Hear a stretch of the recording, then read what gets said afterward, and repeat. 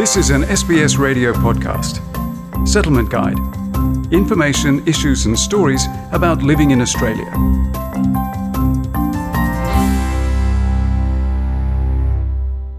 While the pandemic lockdowns limited access to physical gambling venues, the impact of lockdown hasn't shrunk the actual offering of gambling products in Australia. Increases in online gambling and wagering app downloads reflect a shift in behaviour, with a worrying spike in gambling issues among younger Australians. When the NRL and AFL rebooted its 2020 competitions, the Australian Gambling Research Centre, the AGRC, surveyed more than 2,000 people who gamble from across Australia in June and July. Lead researcher on the study, Dr. Rebecca Jenkinson, says that 1 in 3 participants signed up for new betting accounts, and the number who gambled more than 4 times a week increased from 23 to 32%. Overall, participants gambled more often during COVID, and this was despite venues, so pokies venues and casinos, being temporarily closed. So what we found was that online gambling increased mostly among young men. So young men who are aged 18 to 34, who really increased both their frequency and spending on gambling during COVID. Jenkinson says there are several key reasons young men reported when explaining motivations behind their increased gambling activities. So the ease of access. You know, they said it's at my fingertips. I can just press the app at any time of the day, 24 hours a day. Also, the young men reported to us that they saw a lot of ads and promotions, and that sometimes motivated them to gamble a bit more online. But another key reason was really around, for young men, they saw it as a means to socially connect with their peers and their friends as well. So people feeling socially isolated. Boredom came through as a key reason that they increased their online gambling. Senior lecturer in psychology at Victoria University and the founding editor-in-chief of the Asian Journal of Gambling Issues and Public Health, Dr. Kees Otsuka, says online gambling is an activity enjoyed by a range of culturally and linguistically diverse young adults. Just as mainstream Australians are quite advanced in terms of use of technologies, I think the young people in colder communities are very proficient user of smart technology. With it comes an opportunity and a temptation to try gambling. The few studies that have attempted to measure gambling participation in called communities have generally found that migrants face additional risk factors of developing gambling problems due to settlement experiences and lack of culturally appropriate and accessible alternative activities. Dr. Joyce Jung, Health Promotion Manager at Multicultural Centre for Women's Health, says their Gambling Awareness Project offers in-language support services to prevent and reduce gambling-related harm in community. People from migrant and refugee background tend to gamble less compared to the overall population. But the rate for gambling for some migrant communities such as Vietnamese, Chinese, Greek and Arabic-speaking population is said to be around 5 times greater than the white community. Dr. Kees Otsuka thinks called communities may have some predisposition to develop unrealistic expectations about the outcomes of gambling activities because of a combination of beliefs about luck and chance people entertain in their respective culture.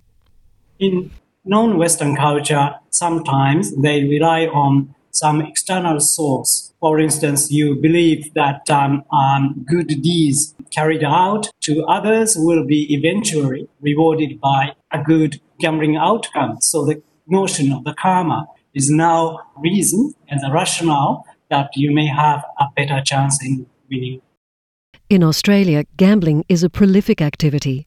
The latest statistics, published in the 35th edition of Australian Gambling Statistics, show that Australia is by far the gambling capital of the world, losing more than $24 billion a year.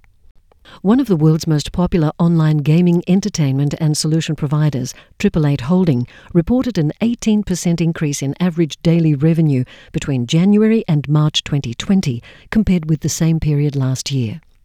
Bilingual clinical consultant at Multicultural Problem Gambling Service for New South Wales, Nipunika Gunawardena, says some migrants use gambling not only as an escape mechanism, but also as an effort to fit into Australian society. So for some people, even though they might feel language barriers, gambling is something they can take part in, irrespective of their cultural background, irrespective of their language barriers. So yes, it's a form of connecting with the mainstream community. Ray is not his real name and his voice is altered.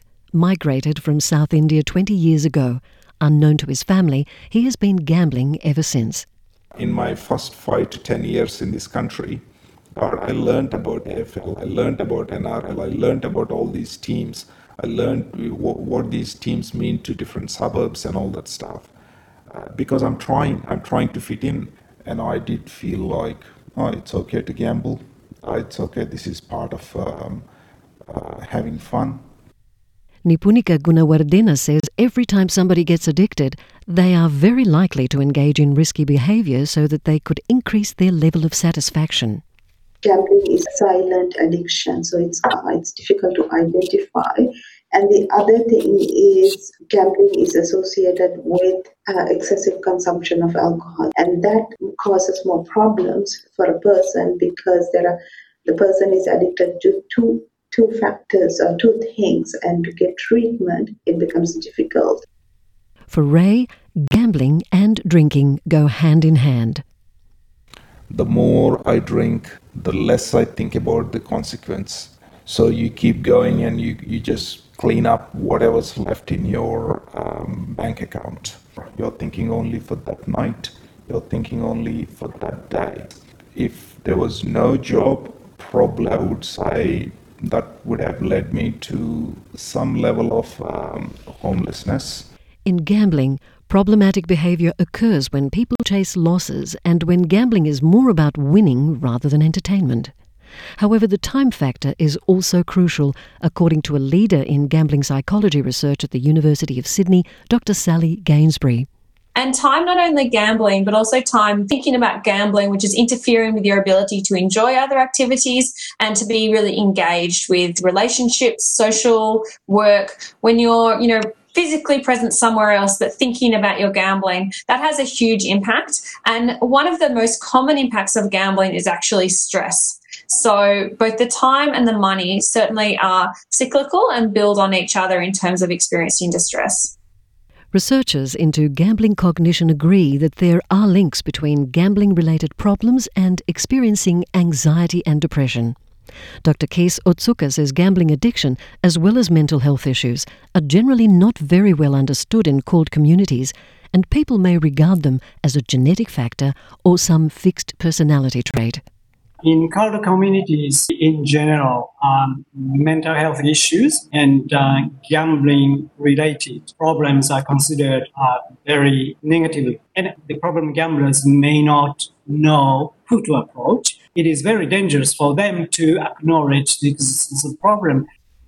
In Australia, mental health services are available in languages other than English.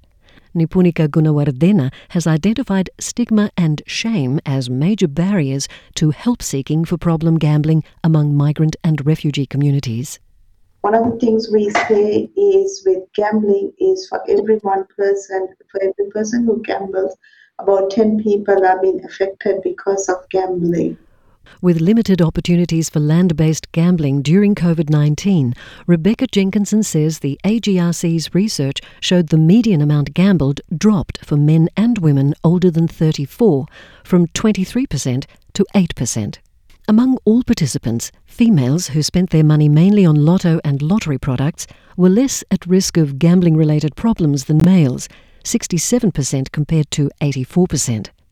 However, for Jenkinson, the biggest concern is the group of young men who have increased their median monthly gambling expenditure from $687 to $1,075, according to her study.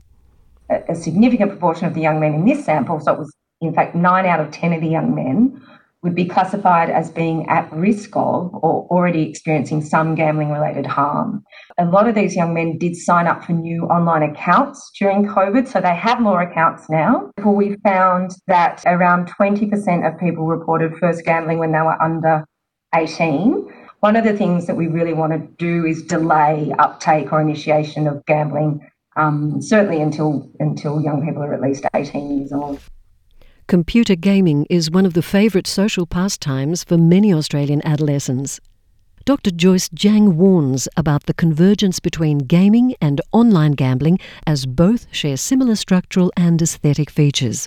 In Australia, actually, adolescents or kids play anywhere between 2 to 18 hours per week and often longer over the weekend. However, when we talk about the convergence between, online gaming and online gambling, we pretty much refer to the excessive use of digital games, which can lead to gambling and addiction. Nipunika Gunawardena says some online gambling websites advertise their products via computer games and offer free play demo versions of gambling products to engage with the younger audience. Moreover, digital games often contain gambling elements which may encourage migration from gaming to gambling. For example, some games characters can visit casinos and buy so-called loot boxes for real-world money, which provides players with random rewards. Most of these online gambling websites are not regulated by the Australian authorities. Because these websites are operating in somewhere else, people are more likely to be subject to unauthorized transactions. So there will be more criminal activities associated with these offshore links. There is no proof of identity, so even younger teenagers or young adults, they can easily access this website. For in-language fact sheets and brochures on a range of different topics around problem gambling, including how to talk to your teens about digital gaming, visit the Gambling Awareness Project website. The Multicultural Problem Gambling Service for New South Wales offers confidential, free telephone or face-to-face counselling in a preferred language on 1800 856 800. In Victoria, Gamblers Help provides free and confidential support in Arabic, Cantonese, Mandarin and Vietnamese. An interpreter can be arranged for other languages on request. Visit gamblershelp.com.au for more information or call 1800 858 858. If you are deaf or have a hearing or speech impairment, contact Gamblers Help through the National Relay Service. For more information, visit relayservice.gov.au. Chat counselling, email support and self-help services are free, confidential and available 24/7 at Gambling Help Online across Australia. The feature on the impact of COVID-19 on gambling behaviour was prepared by Josipa Kosanovic. And for SBS, I'm Margarita Vasileva. This was an SBS radio podcast. For more Settlement Guide stories, visit sbs.com.au/radio.